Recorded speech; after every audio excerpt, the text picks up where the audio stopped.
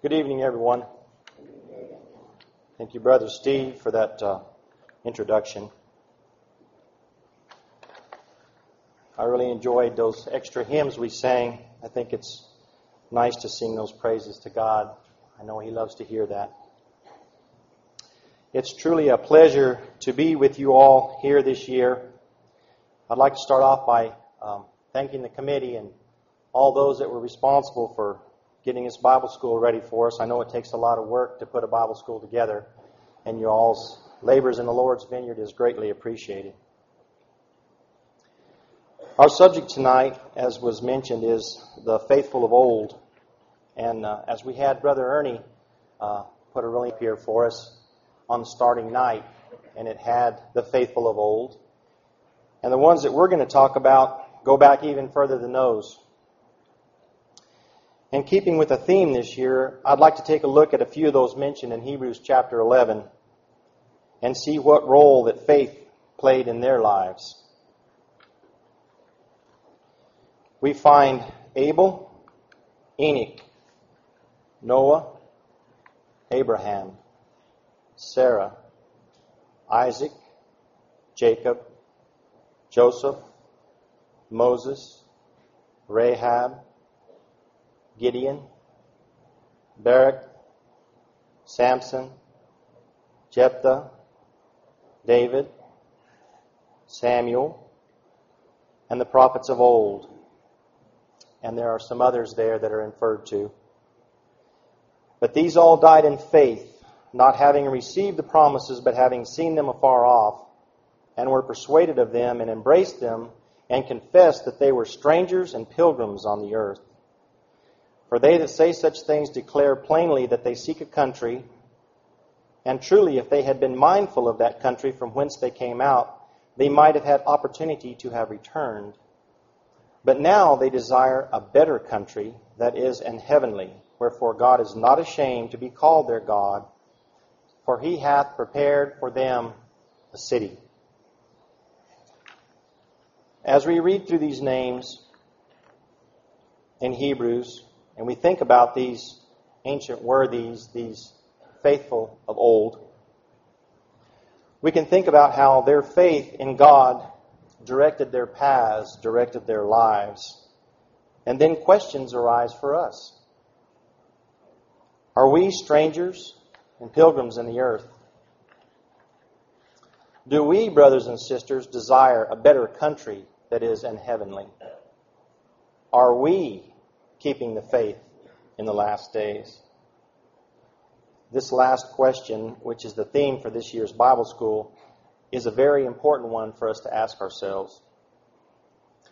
And I believe that having gatherings and Bible schools like this are very important in keeping our quest of keeping the faith until our Lord returns. Every year when we leave a Bible school or a gathering, we never really know if we're going to have the opportunity for another one before the return of our Master.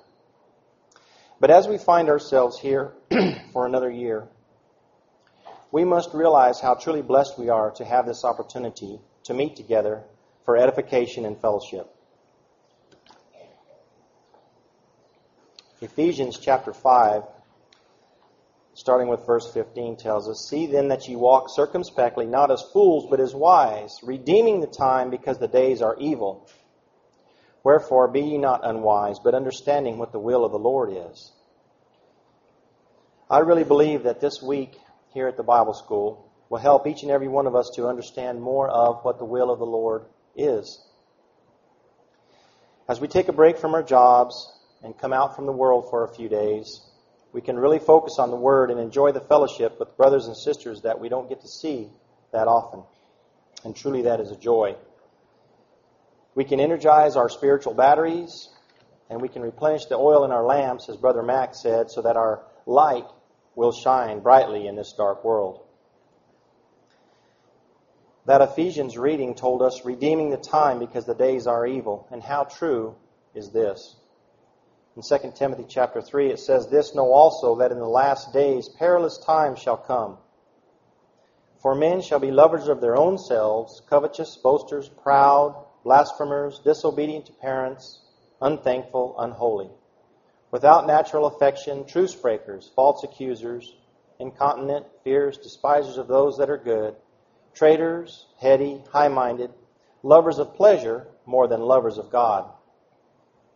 So we look around us and we see the perilous times that we are living in right now.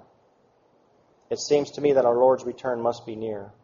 So it becomes very important for us to redeem the time and work to help each other stay motivated in the truth. Because we know that time just races by, and as you get older, it seems like it goes twice as fast.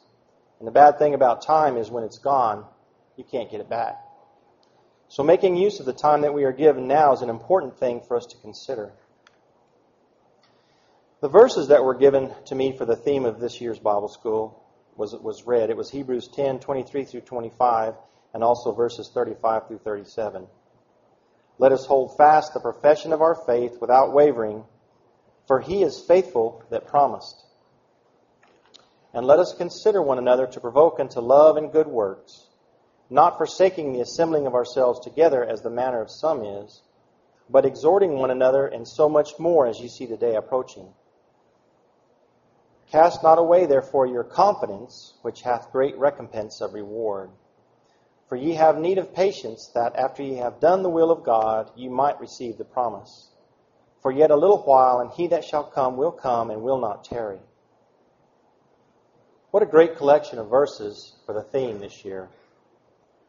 In these verses, we have the important elements of the believer's responsibilities. Holding fast the profession of our faith, considering one another, provoking each other unto love and good works, gathering or assembling together, the importance of the ecclesia we can see here, as Brother Sid told us about, exhorting one another, and keeping our confidence. These verses here show the urgency of the believer's duties as time gets closer to our Lord's return. There's a lot of work to do, and we have to get busy. We have been told from previous lectures this week about the importance of faith in our belief system. In Hebrews 11, verse 6, it says, But without faith it is impossible to please him. For he that cometh to God must believe that he is, and that he is a rewarder of them that diligently seek him. Brother Herb told us about Abraham's faith on Sunday, and we think about how important faith was to him and all those brothers and sisters whose names are mentioned in Hebrews. We see that they did, in fact, believe that God existed and that he is a rewarder of those that diligently seek him. Some of the supposed great minds and theologians of our world would like to convince us that there is no absolute truth today. This seems to be gaining support around the world. It's not really a new concept. It's been around for a while. But they would like us to believe that we are to find the truth within ourselves. That within man lies the answers. And how sad and misdirected are they. They would tell us that the things in the Scriptures are left up to each and everyone's private interpretation, one not being any more right or wrong than the other. But as believers and followers of Christ, we disagree with this idea. Paul tells us in 1 Corinthians 2, 4, and 5, And my speech and my preaching was not with enticing words of man's wisdom, but in demonstration of the Spirit and of power, that your faith should not stand in the wisdom of men, but in the power of God. Absolute truth is as real as the air that we breathe and the sun that shines down on us from above. And it's up to us to teach this to our children, to instruct them through our words and through our actions. In Ephesians chapter 4, starting with verse 1, it says, I therefore, the prisoner of the Lord, beseech you that ye walk worthy of the vocation wherewith ye are called, with all lowliness and meekness, with long-suffering, forbearing one another in love, endeavoring to keep the unity of the Spirit in the bond of peace. There is one body and one Spirit, even as ye are called in one hope of your calling. One Lord, one faith, one baptism. One God and Father of all, who is above all and through all and in you all. These verses clearly point out to us that there are not many ways to approach our Creator. There are not many interpretations to be accepted, but only one hope and one faith that is acceptable to God. Because as we know, our God is a very specific God.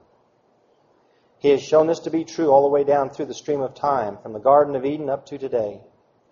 We have to come to Him on His terms and in the way that He has prescribed for us. Man's ideas are not important here. Proverbs 16:25, it says, "There is a way that seemeth right unto a man, but the end thereof are the ways of death."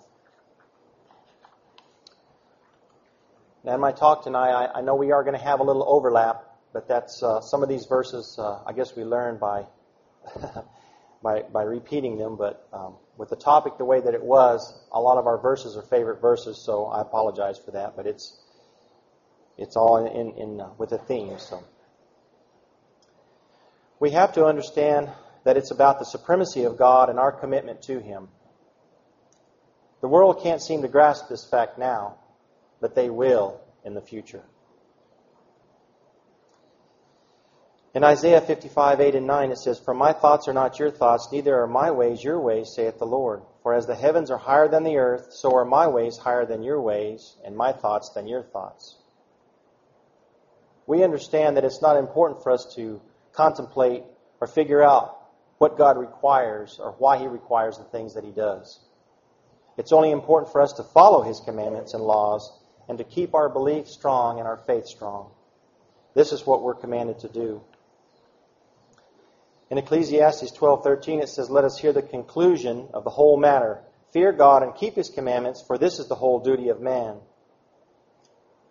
As we have heard this week, it's about God manifestation, not the promotion of man.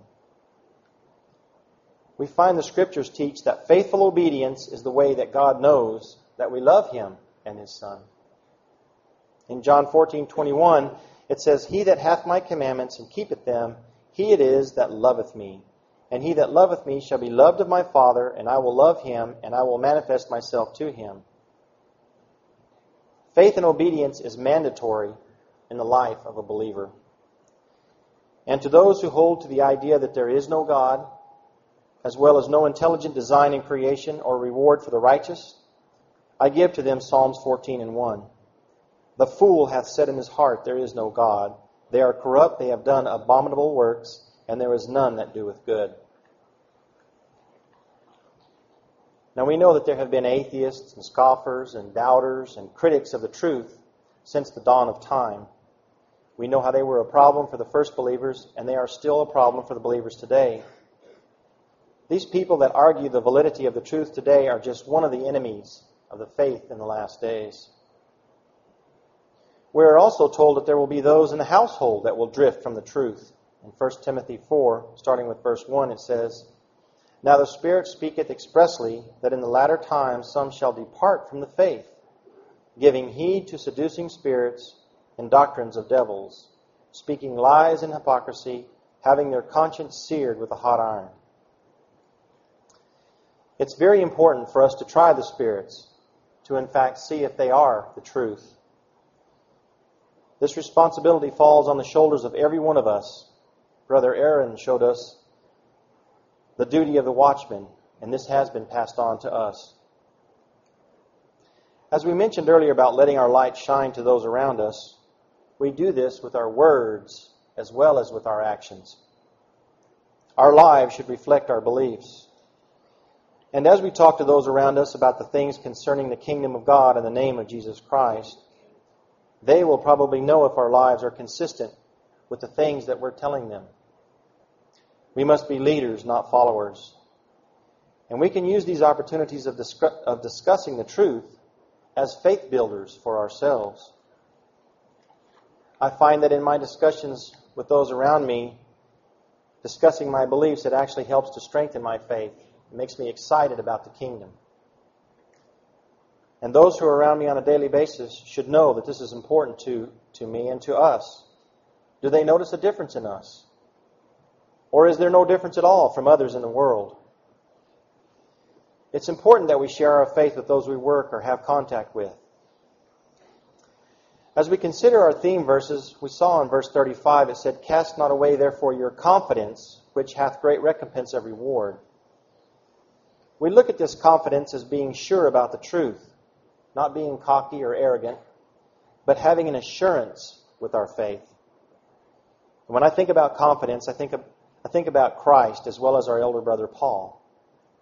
In Matthew 7:28 and 29 it says, "And it came to pass when Jesus had ended these sayings, that the people were astonished at his doctrine, for he taught them as one having authority, and not as the scribes." Here we can see the confidence that Christ taught with. He taught as one that had full assurance of his belief. And in 2 Timothy chapter 4, starting with verse 3, it says, "For the time will come when they will not endure sound doctrine, but after their own lust they shall heap to themselves teachers having itching ears. They shall turn away their ears from the truth, and shall be turned unto fables. But watch thou in all things, endure afflictions, and do the work of an evangelist. Make full proof of thy ministry. For I am now ready to be offered, and the time of my departure is at hand. I have fought a good fight, I have finished my course, I have kept the faith.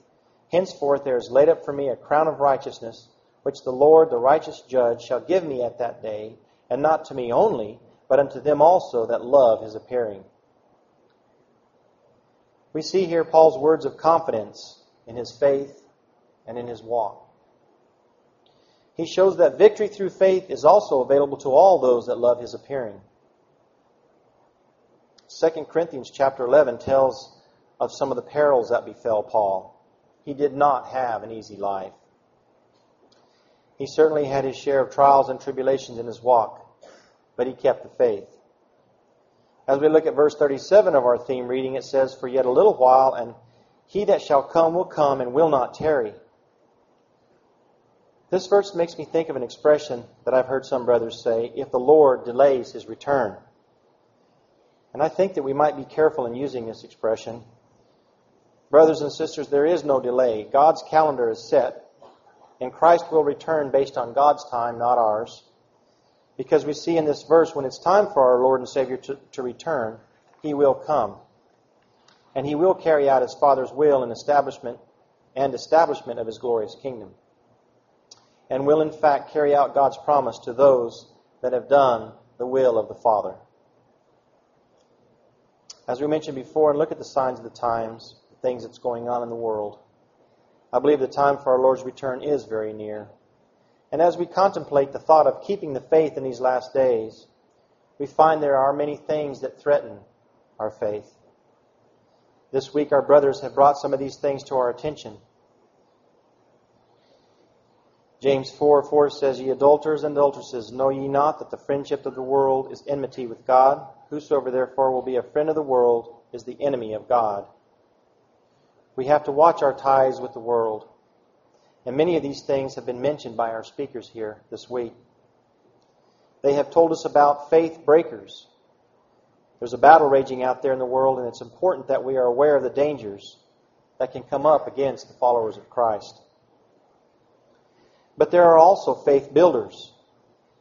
We look at the existence of God's people Israel as a very big one. Just the fact of their existence is a miracle.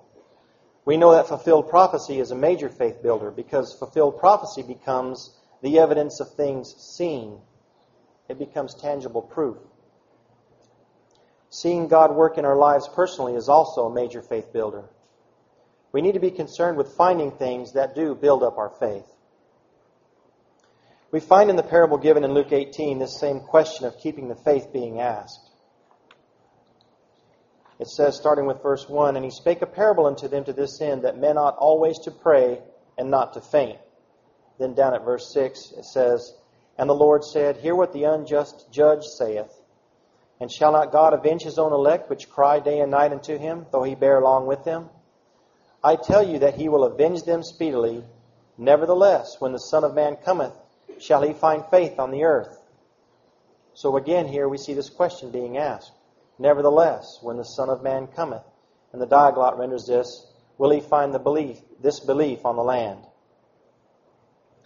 Well, we hope, brothers and sisters, and friends of the truth, the answer to that question will be yes. As we have in hymn 308, "Shall we behold the promised land?" We make the answer now. We also find here that this parable shows how we can have faith that God will avenge those He loves. We don't have to waste our precious time on revenge or hate. We can turn that over to God and concentrate our efforts on the positive aspects of our walk. As we think about the theme that was chosen this year, we find in Hebrews the definition of faith, and we've heard this several times. In Hebrews 11:1, now faith is the substance of things hoped for, the evidence of things not seen. As followers of Christ, we need to realize the great importance of this faith. We need to understand what faith is and how to maintain it. Again, we see the need for a belief in absolute truth. We as believers take great comfort and put our faith in the fact that God will fulfill the promise of great blessing to those that love Him.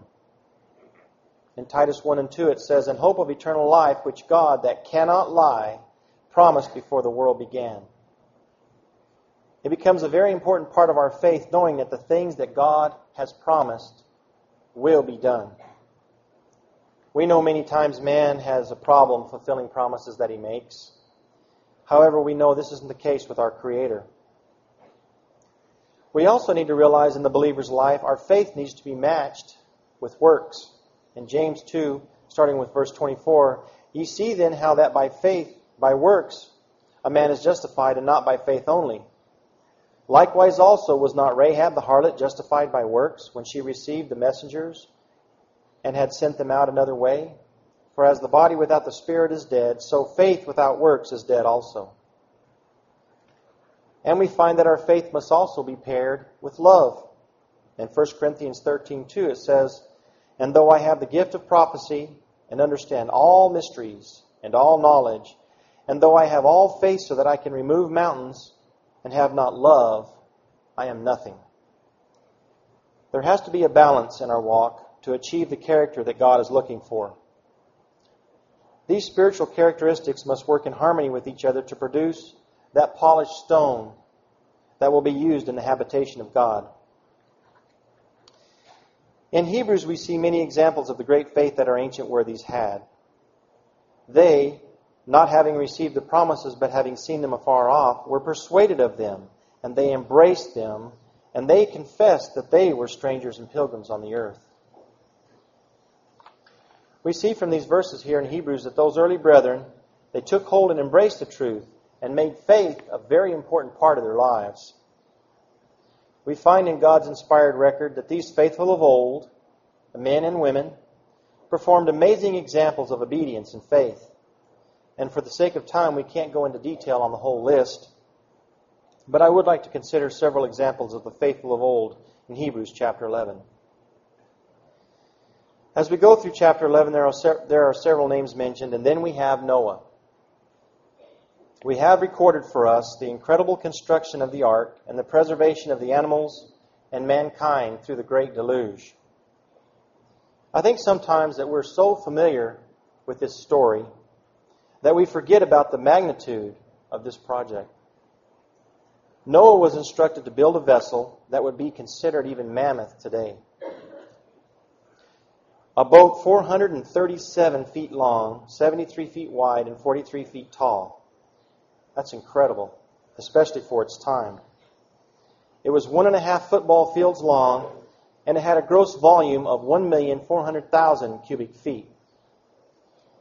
Now, that doesn't mean so much to a lot of us when we talk about the volume, but I measured this meeting hall here, and if you consider the length and the width, and you go up to the beams where the beams are, it would take 17 of these halls to make the volume of the ark. It had the displacement equal to the 883-foot Titanic cruise ship. And remember, this giant vessel wasn't built in a giant shipyard with the convenience of modern tools that they have now. But it was piece by piece, by hand constructed, over 100 years in the making. And all of this because something was going to happen that had never happened before on the earth. The evidence of things not seen. Because God was so displeased with man and his wickedness that he was going to destroy him off the earth with water. In Genesis chapter 6 says, but Noah found grace in the eyes of the Lord. These are the generations of Noah. Noah was a just man and perfect in his generations, and Noah walked with God. And Noah had the faith to believe that the events that God told him were going to happen would happen. So Noah built the ark and saved the animals in his family to bring a fresh start to the earth. In Genesis 6:22 it says, "Thus did Noah according to all that God commanded him, so did he." What an example of faith. What about us? What about our faith? God has revealed to us what's going to happen to the earth again. Are we preparing for this? Do we believe that this is really going to happen? Is our kingdom vision clear and strong? In Proverbs 29:18 it says, "Where there is no vision, the people perish, but he that keepeth the law, happy is he." On into Hebrews we have Abraham, as Brother Herb told us about. His faithful journey from Ur to the wilderness unknown. And we know through archaeology that Ur was a very technically advanced city for the time. They had an advanced form of cuneiform writing, and there were actually houses that had running water inside. That's pretty impressive for the time of Abraham. What faith would it take to leave this comfortable existence of their modern city and head out into the desert unknown? And what kind of faith would it take to offer his only son that was miraculously born to him and his wife in their old age? And remember that he had 3 days of travel to the land of Moriah. 3 days to walk along and think about this task that he had to do. As Brother Herb pointed out, Abraham's faith was great and his belief in God was absolute. He believed that the promise made to him would be carried out. And how great would it be to have a faith so strong that you were called the friend of God? James 2:23. What an incredible honor. On down we find Joseph mentioned with the faithful. His life was filled with purpose, as we see that time and time again the Lord was with Joseph. He became very important in the preservation of God's people Israel. And because of Joseph's faith and trust in God, he was moved up into a position of leadership in Egypt that in turn saved Israel during the great famine. Hebrews tells us of the faith of Moses. Imagine a faith so strong to leave the royalty and riches of Egypt and confront the powerful leader of that great nation to give up their entire slave workforce, and then to lead the exodus of God's people through the desert. This was no small task. Moses had his battles to contend for the faith. He had to battle those that believed not. In Jude, verses 3 through 6, it says, "Beloved, when I gave all diligence to write unto you of the common salvation, it was needful for me to write unto you and exhort you that you should earnestly contend for the faith which was once delivered unto the saints. For there are certain men crept in unawares, who were before of old ordained to this condemnation, ungodly men, turning the grace of our God into lasciviousness, and denying the only Lord God, our Lord Jesus Christ, and our Lord Jesus Christ. I will therefore put you in remembrance, though you once knew this, how that the Lord, having saved the people out of the land of Egypt, afterward destroyed them that believed not. And the angels which kept not their first estate, but left their own habitation, he hath reserved into everlasting change under darkness unto the judgment of the great day." Contending for the faith is nothing new. Every age has its challenges for the truth. Every age has those that believe not. So what about our age? How are we contending for the faith? Are we keeping the truth that was once delivered unto the saints? Going on into Hebrews, we see Rahab bravely risking her life to save God's scouts because she had faith in the God of Israel. In Hebrews, we see Gideon mentioned, a special man to save Israel from the Midianites. In Judges, it tells of Gideon's victory against overwhelming odds, trusting God to deliver him. He did ask God 3 times for a sign, but after that, from that point on, he was unwavering in his faith. What kind of faith would it take to lead an army of 300 men against an opposing army of over 100,000 men? Those are not real good odds. But we know Gideon had a divine confirmation. In Judges 6, 12, and 16 it says, "And the angel of the Lord appeared unto him and said unto him, The Lord is with thee, thou mighty man of valor. And the Lord said unto him, Surely I will be with thee, and thou shalt smite the Midianites as one man. So we see that with the God of Israel on your side, anything is possible. And we know Gideon was successful in the battle. Reading on with the faithful, we see Barak's defeat of Sisera's mighty army. We have Samson's incredible feats of strength and conquest. Again, we see the Spirit of God coming upon him to achieve these great things. He was a special vessel to deliver Israel out of the hands of the Philistines. We find Jephthah's victory over the Ammonites after being kicked out of his house by his family and brothers. And then we have David mentioned here in the Bible's Hall of Faith. Truly, David's life is filled with examples of faith. And we know that God was with David early in his life. In 1 Samuel 16:13 it says, Then Samuel took the horn of oil and anointed him in the midst of his brethren, and the Spirit of the Lord came upon David from that day forward. So Samuel rose up and went to Ramah. We know David was a special man in God's plan and His purpose. He displayed great faith many times in his life. But to me, the account of Goliath is my favorite. This really shows the great faith that David had. And we know this story from when we were little, that Goliath, the champion of the Philistine army, and depending on what the length of a cubit is, he was between 9 and 11 feet tall. And that's the height of that bottom beam at the end of the building there. He could have been that tall. So if you can imagine that. He had been coming down in the morning and the evening and challenging the army of Israel for 40 days, over a month.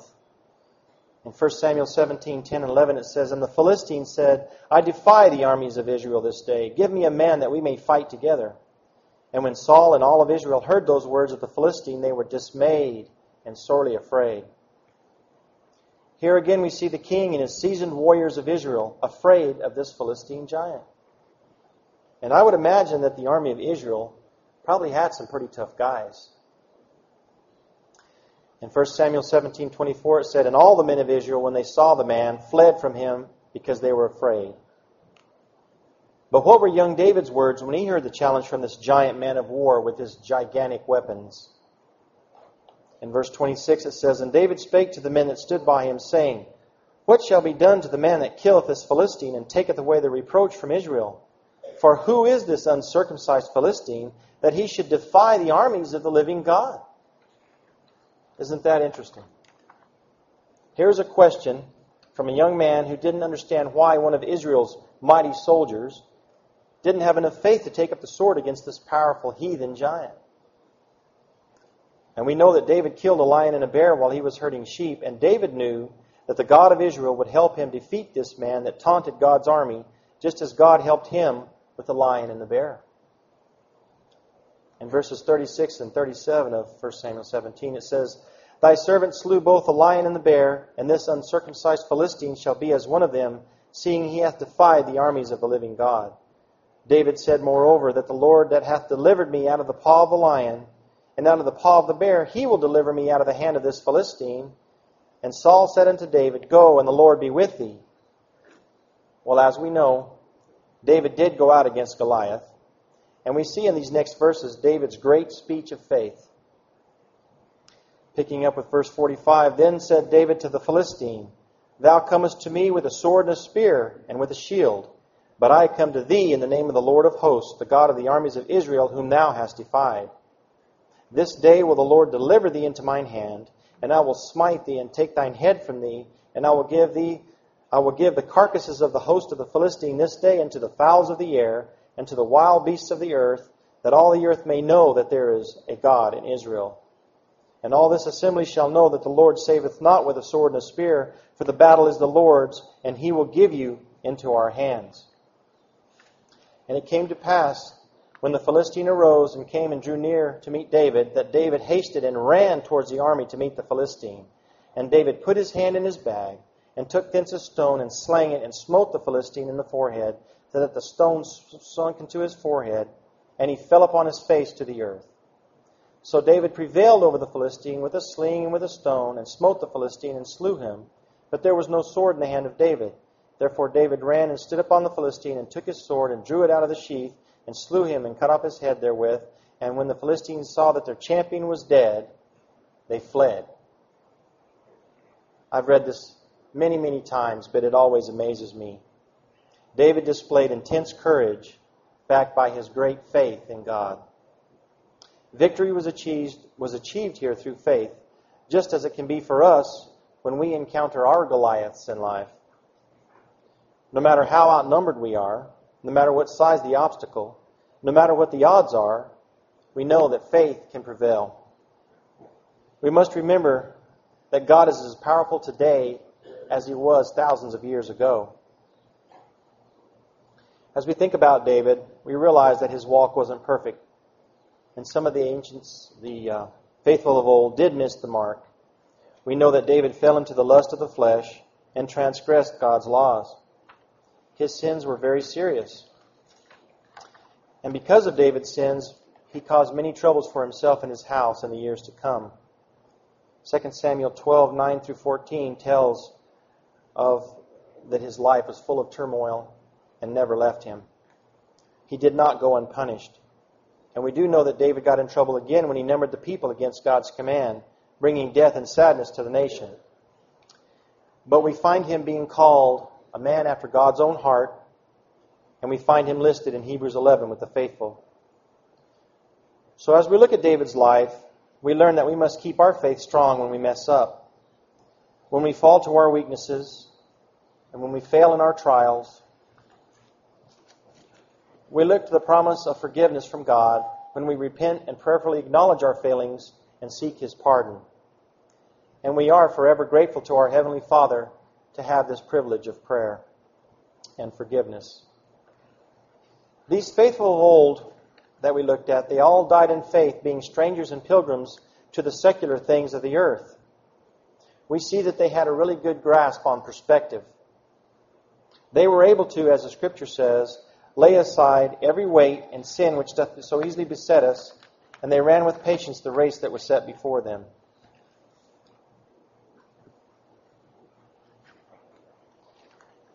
Reading on in Hebrews 11, verses 36 through 40, it says, And others had trial of cruel mockings and scourgings, yea, moreover, of bonds and imprisonment. They were stoned, they were sawn asunder. They were tempted, were slain with the sword. They wandered about in sheepskins and goatskins, being destitute, afflicted, and tormented. Of whom the world was not worthy, they wandered in the deserts and in mountains and in dens and caves of the earth. And these all, having obtained a good report, through faith received not the promise, God having provided some better thing for us, that they without us should not be made perfect. We find others mentioned here that may have not had the grand tasks that some of the previous ones did. But they endured trials and persecutions, imprisonment and death. We think about Shadrach, Meshach, and Abednego, and Daniel. They too are listed here, keeping the faith. But like the others, they received not the promise, but they will in that day. We also know that there were those that were closest to Christ that had their faith challenged.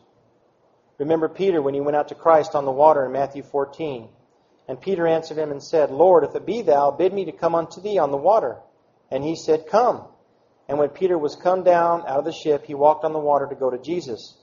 But when he saw the wind boisterous, he was afraid and began to sink. He cried, saying, Lord, save me. And immediately Jesus stretched forth his hand and caught him and said, O thou of little faith, wherefore didst thou doubt? And when they were come into the ship, the wind ceased. Then they that were in the ship came and worshipped him, saying, Of a truth thou art the Son of God. Christ has his hand outstretched to us to help us when our faith wavers and when we start to sink. In him we see the ultimate example of faith.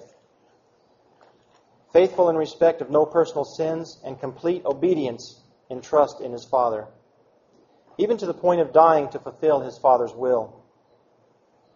Christ knew what had to transpire, and we find in his prayer in Gethsemane, Christ going to his Father, seeking to be relieved from the pain of his horrible death. In Matthew 26:39, And he went a little further and fell on his face and prayed, saying, O my Father, if it be possible, let this cup pass from me. However, when we read on, it says, Nevertheless, not as I will, but as thou wilt. Again, we see here Christ putting faithful service ahead of his personal fears. Christ had the ability to see what was in store for him, his coming joy. And he also had the faith to trust that his Father would give him the strength to get through it. In Hebrews 12:2 it says, "Looking unto Jesus, the author and finisher of our faith, who for the joy that was set before him endured the cross, despising the shame, and is set down at the right hand of the throne of God." And we see it's interesting how many times when Jesus healed both Jews and Gentiles, that it mentioned faith was such an important part of the success of the healing. In the account of the centurion in Matthew 8, it says, "The centurion answered and said, Lord, I am not worthy that thou shouldest come under my roof, but speak the word only, and my servant shall be healed. For I am a man under authority, having soldiers under me, and I say to this man, Go, and he goeth, and to another, Come, and he cometh, and to my servant, Do this, and he doeth it. And when Jesus heard it, he marveled, and said unto them that followed, Verily I say unto you, I have not found so great a faith, no, not in Israel. And Jesus said unto the centurion, Go thy way, and as thou hast believed, so it be done unto thee. And his servant was healed that selfsame hour." Again and again we see him telling them, "Thy faith hath made thee whole," because they believed in Jesus. We have to be careful in the household today of things that can wreck our faith. Our brothers this week have been warning us of some of these, and things can be very subtle. They can start off seemingly harmless. Things can be let go to keep from hurting feelings or causing contention. But in the end, these subtle things can cause great destruction. And we know that in the reference of time, we are in the Laodicean era. And this truly is a tough time for the believer. In our ultra-tolerant society, we have to be careful that our ecclesias don't become ultra-tolerant. This era is also bad for affluential apathy. We need to be careful not to believe the Laodicean lie that says, "Because thou sayest, I am rich and increased with goods and have need of nothing." We can't let ourselves get to the point where we feel self-sufficient, that we no longer need God. This is where many in the world are today. But what about our ecclesias? Do they feel self-sufficient? Because the rest of that verse says, "And knowest not that thou art wretched, miserable, poor, blind, and naked." This actually is where the world is now. Again, we ask the question, do we, brothers and sisters, desire a better country that isn't heavenly? The world would teach us that money solves all the problems. But God tells us in 1 Timothy 6, starting with verse 6, "But godliness with contentment is great gain. For we brought nothing into this world, and it is certain we can carry nothing out. Having food and raiment, let us therewith be content. But they that would be rich fall into temptation and a snare, and into many foolish and hurtful lusts, which drown men in destruction and perdition. For the love of money is the root of all evil, which while some coveted after, they have erred from the faith, and pierced themselves through with many sorrows. But thou, O man of God, flee these things, and follow after righteousness, godliness, faith, love, patience, meekness. Fight the good fight of faith. Lay hold on eternal life, whereunto thou art also called, and hast professed a good profession before many witnesses." We must, brothers and sisters, fight the good fight of faith. We must follow after righteousness, godliness, faith, love, patience, meekness. We are separate from the world, strangers and sojourners. And so we can't measure ourselves against the world. You know, sometimes we look around us and we think we're doing pretty good. But what standards are we using? Our example is Christ. In the Laodicean era, there is no instant punishment or retribution for living lives that are not consistent with the teachings of Christ. Sadly, this can allow the believers to get apathetic. We see the steps of digression. First, there's an abhorrence to evil things, then a toleration, and this finally leads to embracing those things that God hates. We find as end times approach, it becomes harder and harder to remain unspotted from the world as we are instructed. We understand, as we read before, that it will be as it was in the days of Noah when Christ returns.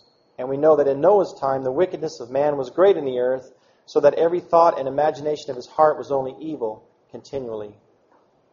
We are at this point now. Our Christian nation's downward spiral continues. We see our support of Israel dropping, the Muslim belief gaining more support every day. Laws are being passed in support of same-sex marriage. Homosexuality is being accepted by society in general. And heterosexual marriages are being abandoned for the convenience of living together. Laws have legalized abortion, and every day more of the leaders of our country are being caught up in extramarital affairs and illegal activities. What's next? We think back about the fall of the Roman Empire. Overtaxation and immorality. Wow. As it was in the days of Noah. So God hates the workers of iniquity, and we know He's quite unhappy with man and the things that are going on now. The believers watch as society fails with sadness and also with excitement. We are saddened by the immorality and toleration of society and how that humanism is taking control of our world. But it brings excitement too, because we understand and know that this is what will be happening when our Lord returns. Even the physical changes happening to the earth are exciting, as some of the brothers have talked about already, as we see God physically preparing the earth for His coming kingdom. So as we think about the faithful of old, our elder brothers and sisters that successfully fought that fight so many years ago, we should try to remember the great faith that these people showed in their lives, leaving us an example today of what can be done with a strong faith in God. Their great faith led them into God's grace, and it left a legacy for the future believers to follow. When we look at what they endured, when we look at what they achieved, we may feel like our faith fails in comparison with theirs. But brothers and sisters and young people, be not discouraged. We may not be called upon to build an ark. We may not be asked to leave our comfortable homes and wander into the unknown. We may not have to wrestle a lion or a bear or fight a gigantic, fierce champion of war, or to engage an army that's 400 times the size of ours. But we must remember that if our faith is that of a mustard seed,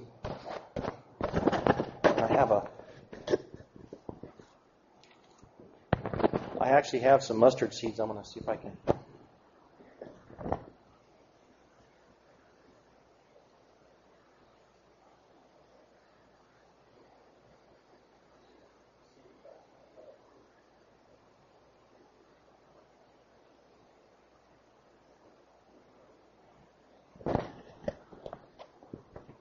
Those are pretty small. That's some dimes that are laying on there as a comparison in size. But if our faith is as much as one of these tiny seeds, we can move mountains. We can win our battles against the flesh. And we must remember that even the smallest tasks in the Lord's vineyard are important. The way that we treat each other is very important.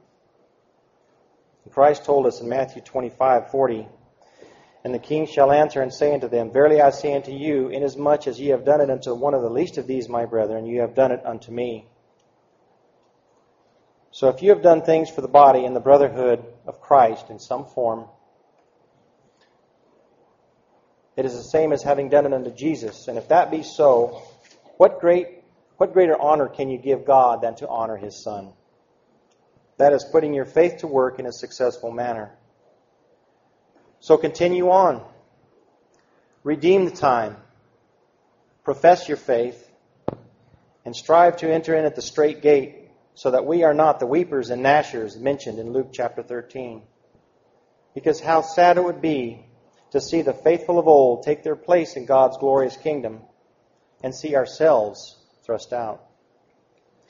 So let's help and encourage each other to remain strong. Let's continue to be vigilant in prayer, filling our lamps with oil and ourselves with the bread of life.